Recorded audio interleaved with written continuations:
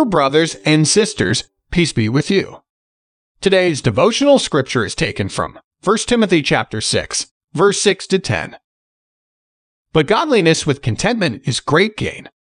For we brought nothing into the world, and we can take nothing out of it. But if we have food and clothing, we will be content with that.